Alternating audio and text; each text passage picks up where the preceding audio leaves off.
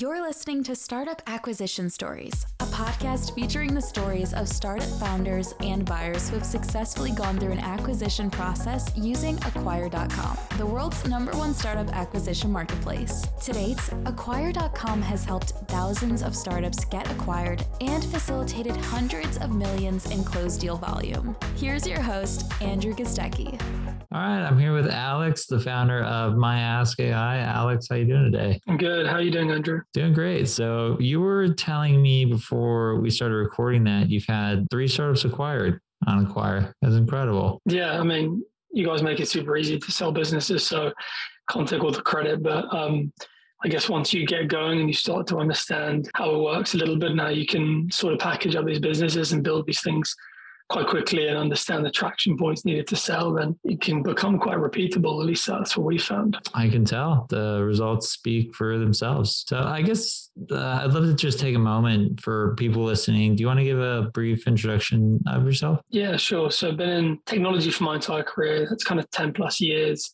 Started life actually as a consultant in Accenture in London, worked there for about 7 years, learned a ton there, but eventually, I always had this kind of burning desire to do my own thing. So eventually kind of left the machine, left the big corporate and started my own travel startup, raised a bit of money. And then we ended up getting crushed by the pandemic because we were focused on travel. And obviously that was a really tough spot to be in for a couple of years. But interestingly, at the back of that, I got into indie hacking and kind of building these micro businesses, like you kind of mentioned before, and just got on a bit of a roll with a few of these. And they've all kind of led me to the next one. And now it's just put me into being obsessed with and totally focused in the AI space, which is where I'm at now. Nice. I love that. Let's talk about the first acquisition that you went through on Acquire. I'm sure as each acquisition went, you learned something. Yeah. The process was easier the second time and the third time. That's usually how even just building startups go. What was the first startup that got acquired? Yeah, so it's quite a random idea. I mean, I actually developed it during my paternity leave. We were talking about our kids at the beginning of this. My little girl was born about a year ago. That was in summer, just as the pandemic was starting to fade away and travel restrictions were opening up. So everyone in the UK, at least, was trying to get their passports renewed because it all elapsed over the kind of 2 years in COVID because no one needed them. So there was this crazy rush for passports and no one could get appointments. And I realized that from done some basic web scraping stuff before that I could ping these appointment sites with a government passport service and find out when appointments are available, where they are, and these kind of things. So I quickly spun up a kind of quite simple consumer kind of SaaS product that would allow people basically to get alerts for when appointments came out for passport renewals. And this was in super high demand and it just took off. And at its peak, we were doing about $1,000+ a day, just piling money into Google Ads as well, because it's just a brilliant strategy, at least for that business. Hasn't always worked out with other ones, but it just really took off. But obviously it was quite seasonal. We managed to kind of capitalize on that and package it up in a nice enough way that it could be rolled out to other regions, other countries that were going through similar things. And then first experience on Acquire.com, put it on there.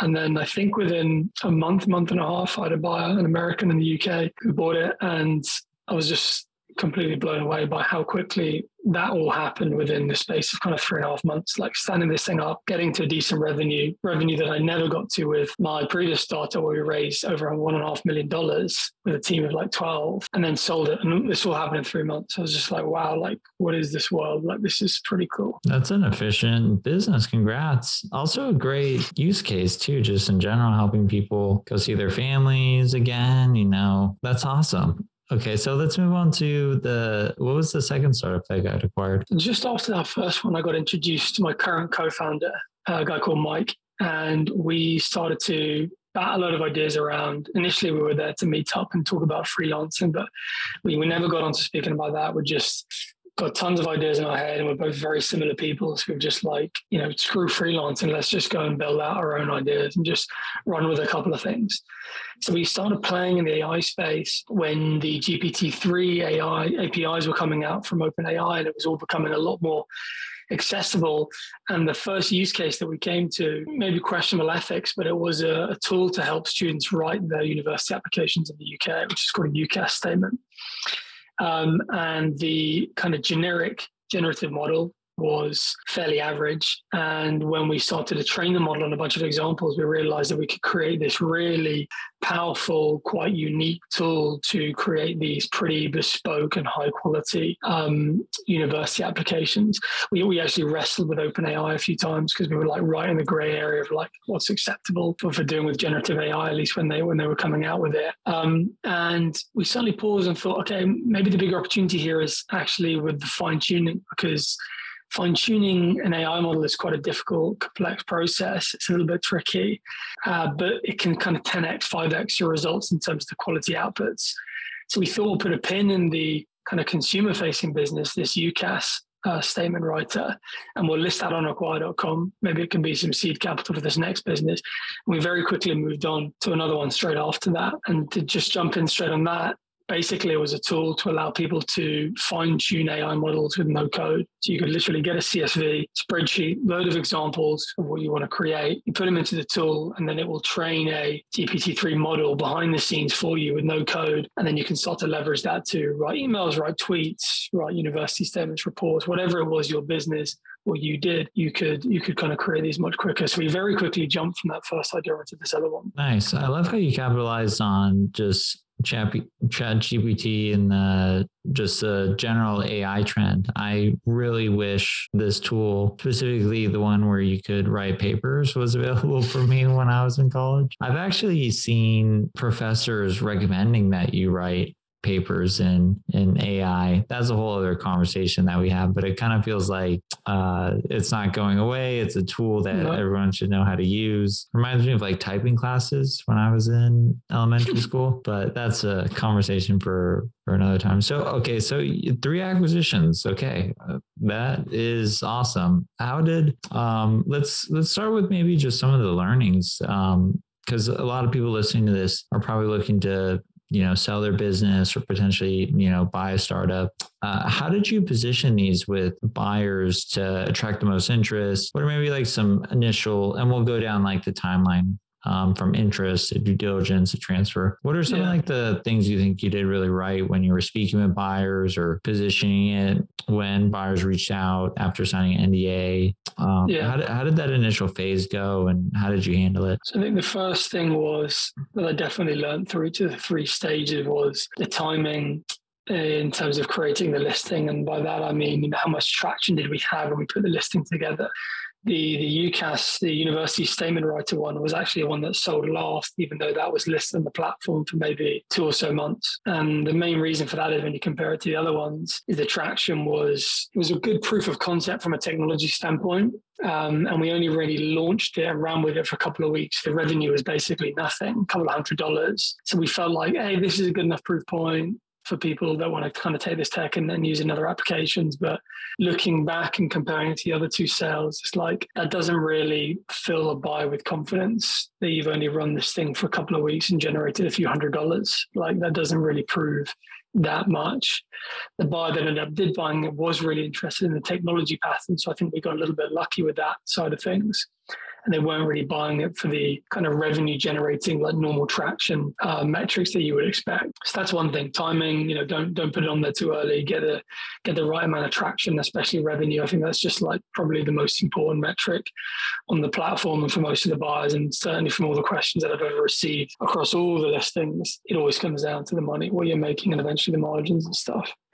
So the timing was an important one. The second one was, I think, just making the listing really simple and trying to answer a lot of the questions that you're going to get as part of the kind of initial due diligence process, like as they're signing NDAs, that process as that's going on. You can answer a lot of those questions already, I think, just by trying to put the buyer's hat on, trying to think, if you knew absolutely nothing about your business, it's always a really hard thing to do as a founder, but if you know nothing about your business, what am I not explaining to people? Really explaining it in the most simple way possible, breaking out the tools you use, the different cost bases within the product and all these types of things as well, how you're getting your users and all that kind of stuff.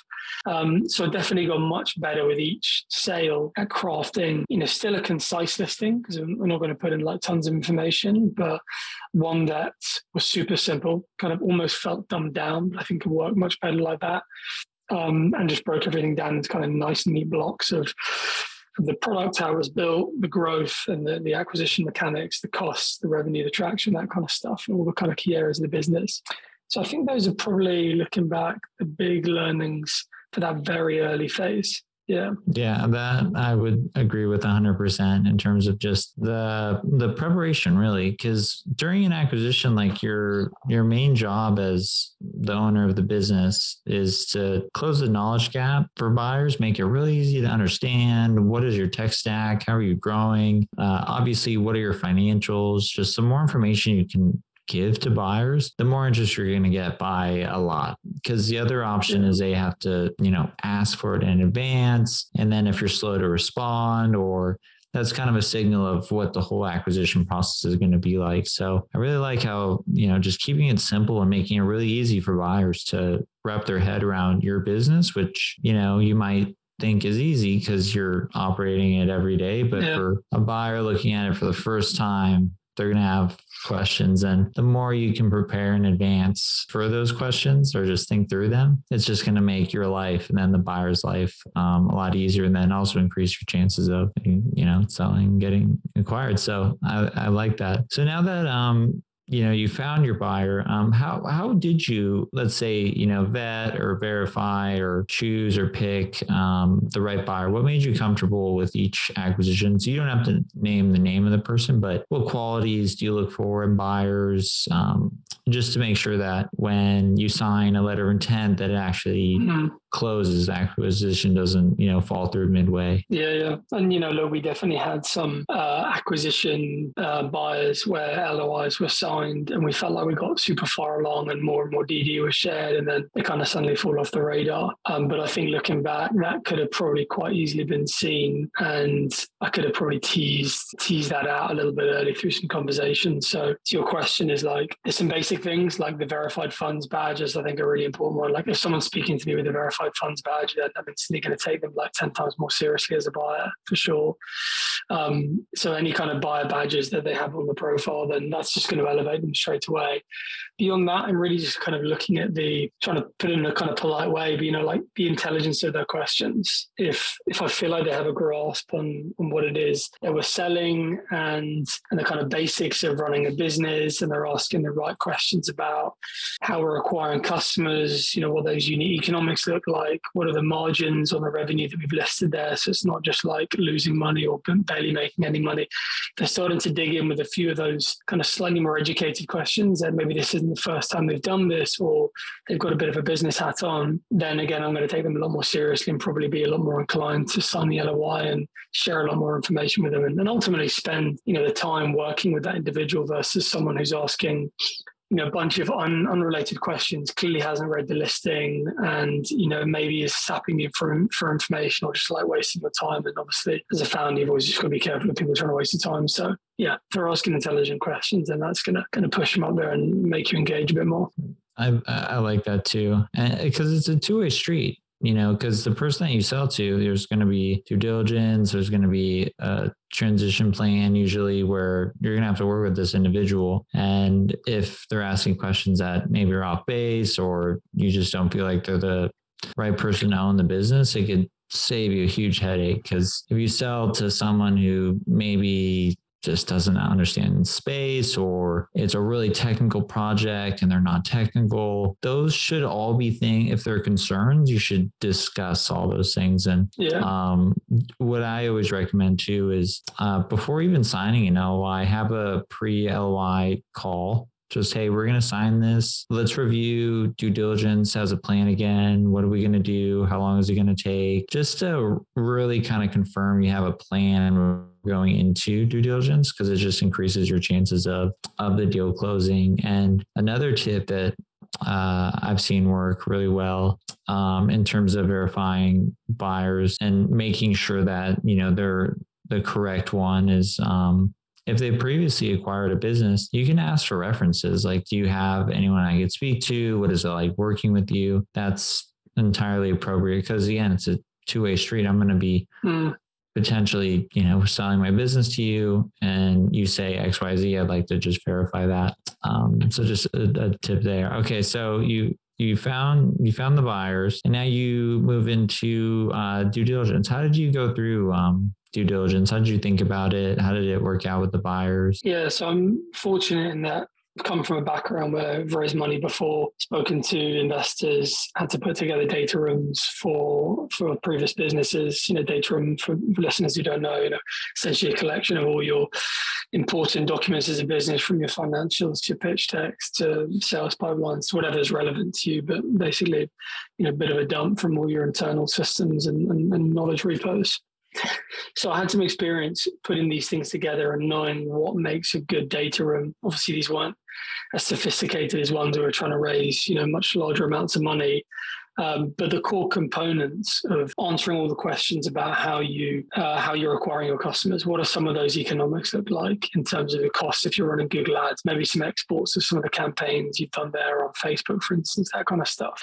Obviously, your financials, whether you're tracking that yourself or in my business's case, always Stripe.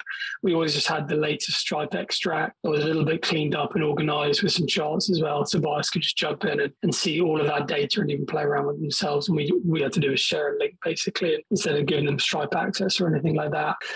So there's a lot of putting those kind of documents together, which were probably more data heavy, kind of numerical heavy in general, to be honest with you, because I felt like those are the kinds of questions and conversations that we got into most. And then the only other topic aside from that, where there was always a lot of interest, was, like, where is the technology? Where is it all based? What's it written and this kind of stuff? But how are you going to hand it over? And then the big question, which I think is one of the biggest variables, which maybe I didn't think about enough, and I wonder if a lot of buyers think about enough, is a way to change your sale prices around how much support you're going to provide after the sale. Maybe you want to cut clean and just sell the business and not provide much support.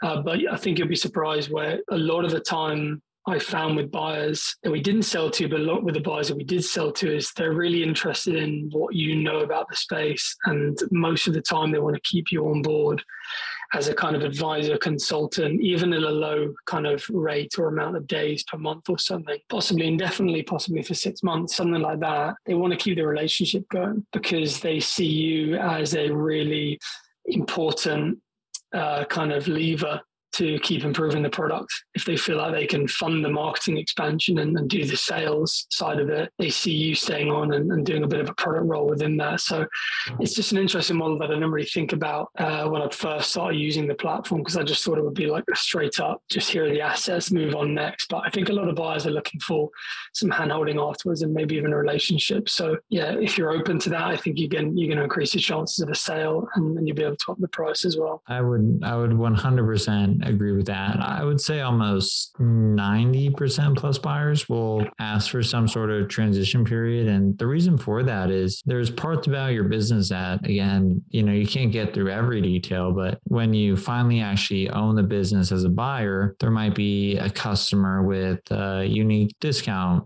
plan or something, or a bug that can be fixed by you in 5 minutes, but it'd take someone new 2 days to figure out how the whole system works. So just having the owner, and then the theme of all this is just de-risking the acquisition. And that's key when you're selling your business. Is, again, your job as a founder, the owner of a business when selling, is really helping a buyer understand your business and then de-risking it for them in terms of, having a plan of transferring the assets, creating a data room so they can understand the business, and then, post-acquisition, just letting them know that, you're not just going to hand over the keys of the car and then leave. You'll still be available as just a safety net should the servers crash, should you lose access to some service that you use to run the application. There's so many different edge cases like that.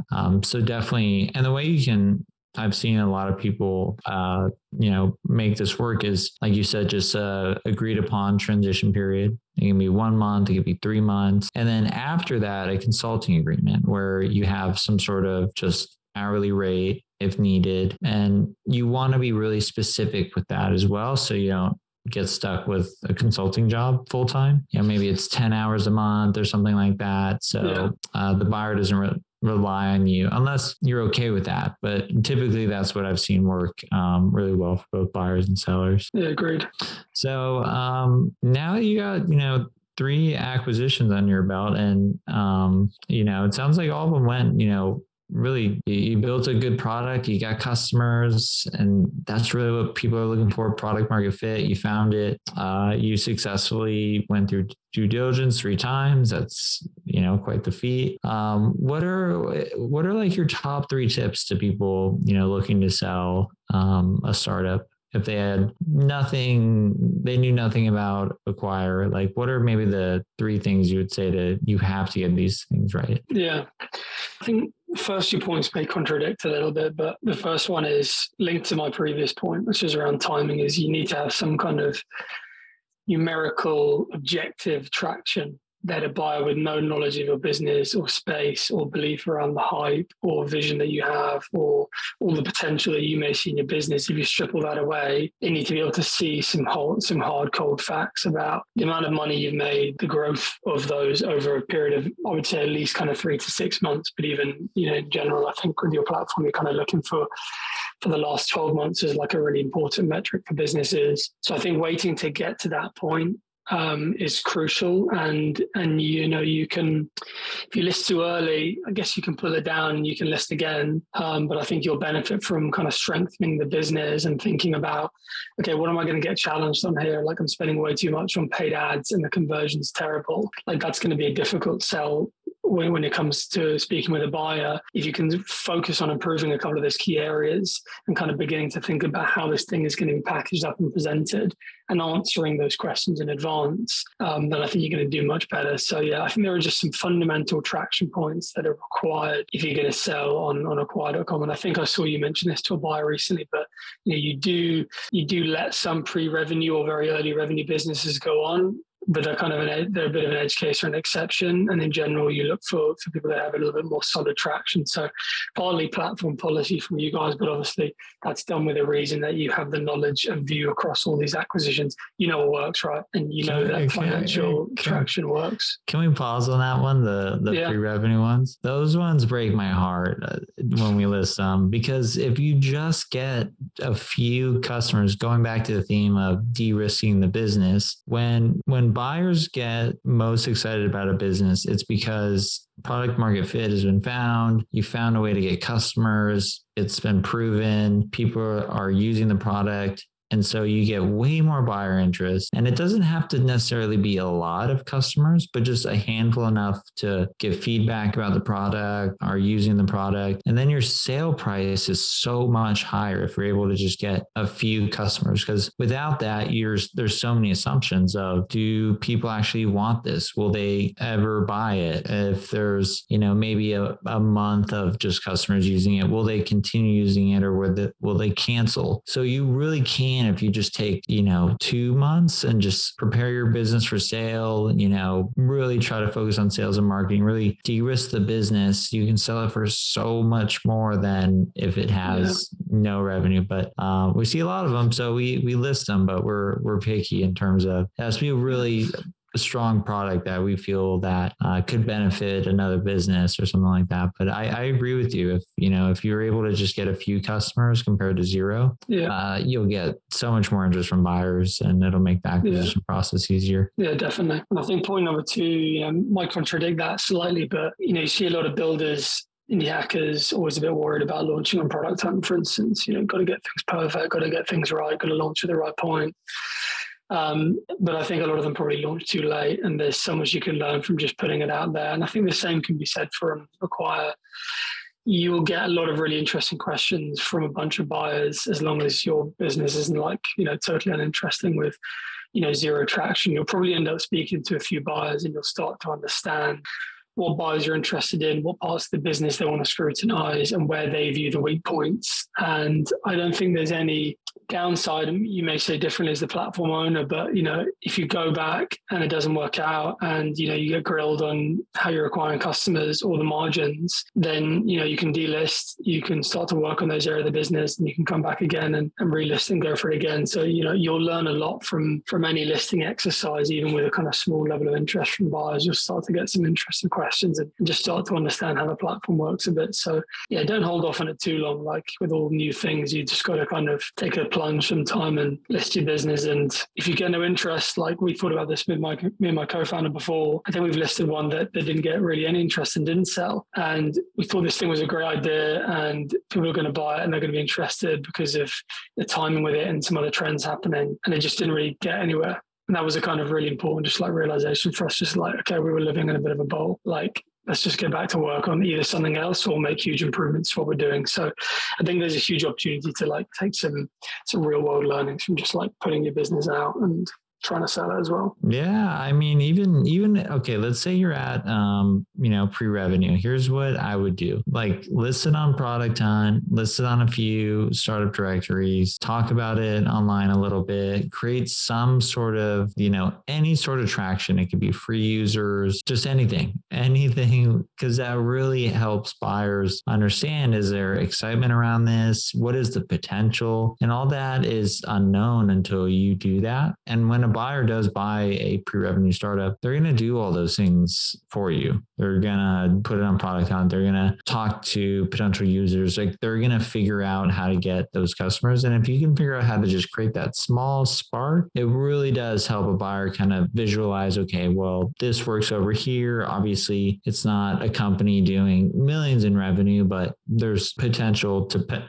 get there or whatever the number might be, but just some sort of like roadmap, like here's what people said about the product or their feedback, can really make the difference between this is just a product I built and this is a product I built, but here's what users are saying or my handful of paying customers. So that's why I always say just spend like a little bit of time just getting a little bit of outside traction, because then you could share that with buyers as, you're buying product market fit here to some degree of whether you have paying customers or users or whatever it might be, but just that traction is really what draws buyers in, from my experience. Yeah, definitely agree. I guess final tip would probably be just, we spent quite a bit of time looking at your docs, looking at previous interviews you've done, videos, looked at previous listings as well, looked at other listings rather, and we got a pretty quick sense of like what a listing entails, what is a good listing, what is a bad listing. And I think it's actually quite easy to stand out and create a really strong listing if you just spend, I wouldn't even say a huge amount of time like putting your listing together. I'm sure you see a lot of it, but a lot of listings feel like they've been put together like very, very quickly. So I think with a little bit of effort and like structure within your listing and how it's organized and how it's put together, and you think through the big areas within a business, going back to the, like, what is the growth, like what is the product, what is the technology stack, like what are the kind of core components of the business, and kind of spelling those out and listing them out. I don't know, but I'd have a theory that it would put you in the kind of top like 15-10% if you just like kind of logically and simply just like put out these different areas and just explained the kind of core components of your business. I just think you would massively help like close that knowledge gap, as you said, for buyers. Yeah, no, I completely agree. I think that includes any sort of metrics that you have. Do you know your customer acquisition cost? Do you know your lifetime value? Do you know your growth rate? How many free users do you have? Because that's an opportunity to convert them to paid. And then when it gets to growth opportunities, like really write growth opportunities out. Have you ever conducted a price increase? What have you done with marketing and sales? What's worked? What hasn't worked? Because that shows, again, all the knowledge that you have that a buyer can, benefit from. Because a buyer doesn't want to go and run a marketing campaign that you tried and didn't work, so that, again, de-risk the business. So the buyer doesn't go in the wrong direction. There's enough information to say, okay, if I acquire this, I'm going to try and grow this. So just any sort of direction or tips to head in the right direction can help a lot. So I agree with you. I guess my last one, thanks for all those tips. Those are really, really good tips that I agree with entirely. So I got to ask now, you're working on a new startup. Tell me about it. What is it? What does it do? So on the back of the fine tuning business, which was the last one that we sold, we started to learn about embeddings, which is a kind of AI model or a technology that's provided by OpenAI and a bunch of the other big providers. And this came out just in the middle of when we were building this other business. And basically what it allows you to do is AI-powered semantic search, which is basically finding pieces of information that are similar to a question that you have or another piece of information. And where it's really useful, I'll kind of explain in a second. But this new technology came out as we were building our other business, and we just literally took a step back and were like, this is game changing in terms of what kind of capabilities you can unlock for businesses and for customers with this.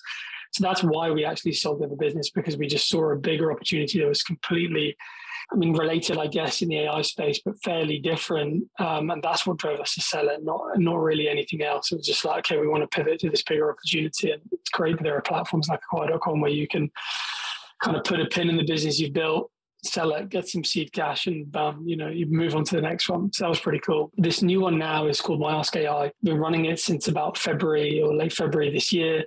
And the basic concept is that you as a business can get all of your internal docs, all of your help docs, all of the information that's on your website, whether you provide a SaaS tool or an e-commerce site that sells, fashion or clothing items, whatever. It can be a whole range of different types of businesses. You upload all of your content. The AI model will process all of this. Then you can basically talk or chat to your data and use a conversational interface and ask questions about all of the information on your site, all of the information in your company. With us, you can launch it on your website. You can integrate it within Slack, within Teams, within Zapier. You can do whatever you want and basically create this tool where anyone in your organization or any of your customers can ask a question about your entire organization, whatever it is that your business does, and get an answer in 2 or 3 seconds. It may be better than an answer that someone could have come up with in the business, and is obviously certainly much, much faster and more efficient than customer support team doing it, or the data team digging out that answer, or that internal comms team digging out that answer, whatever that might be. So hugely time saving for people and for businesses. They want to either create a tool for customer service and launch it to their customers, or create a tool for their colleagues and launch something internally, all with the goal of getting access to your content, getting answers, and basically leveraging this new technology like ChatGPT and leveraging that for your business. So yeah, that's what we're doing. I'm looking at this now. This is awesome. Thanks, man. I think we might actually use something like this. Let me ask if this is a use case. So we have a lot of blog content. We've written about deal structures, how to finance an acquisition, what is monthly recurring revenue, all the way to how to make sure an LOI closes, pretty much everything about acquisitions and startups.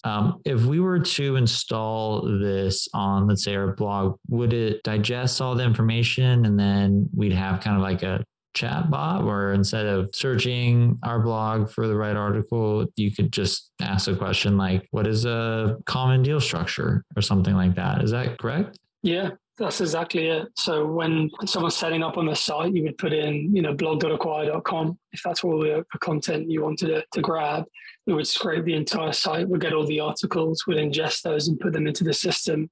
And you could create a chat bar out the back of that. You can brand it, give it the acquire.com blue, put in all your fonts, everything else, make it look and feel like it's really part of the site, and then embed it across the entire site or embed it across a couple of different pages. And as you say, the really important thing is the aim of it is to really replace search and to replace having to use tools like Intercom and other things that obviously take a huge amount of time away from a customer support team. Because as you know, pretty much every question that a customer asks you guys, you probably have the answer tucked away in some blog. You've probably written about it at some point. And maybe it's an answer that's amalgamated from a few blogs, and it'll do that as well. So it's a really powerful piece of technology. And for business like yours, that's a really good use case. That is awesome. Well, Alex, congrats on the acquisitions, and hopefully I'll get you back on here. Maybe not too soon, but this business looks awesome. And I'm not just saying that. I'm excited to see where this goes.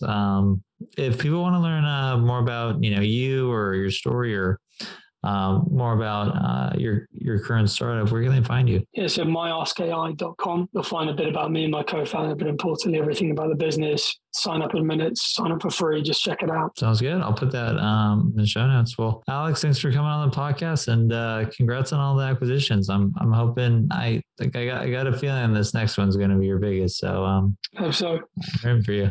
Thanks, Andrew. Appreciate it. Thanks for having me. All right. Cheers. Thanks for listening to this episode of the Startup Acquisition Stories podcast. If you enjoyed what you heard today, make sure to like and follow on your preferred channel. If you know a friend or colleague that's thinking about selling their startup and don't know where to start, please share it with them. For more information on acquire.com and how we can help you start conversations with serious buyers with acquisition targets ranging from $50,000 up to $50 million or more, check us out at acquire.com. We'll see you next time.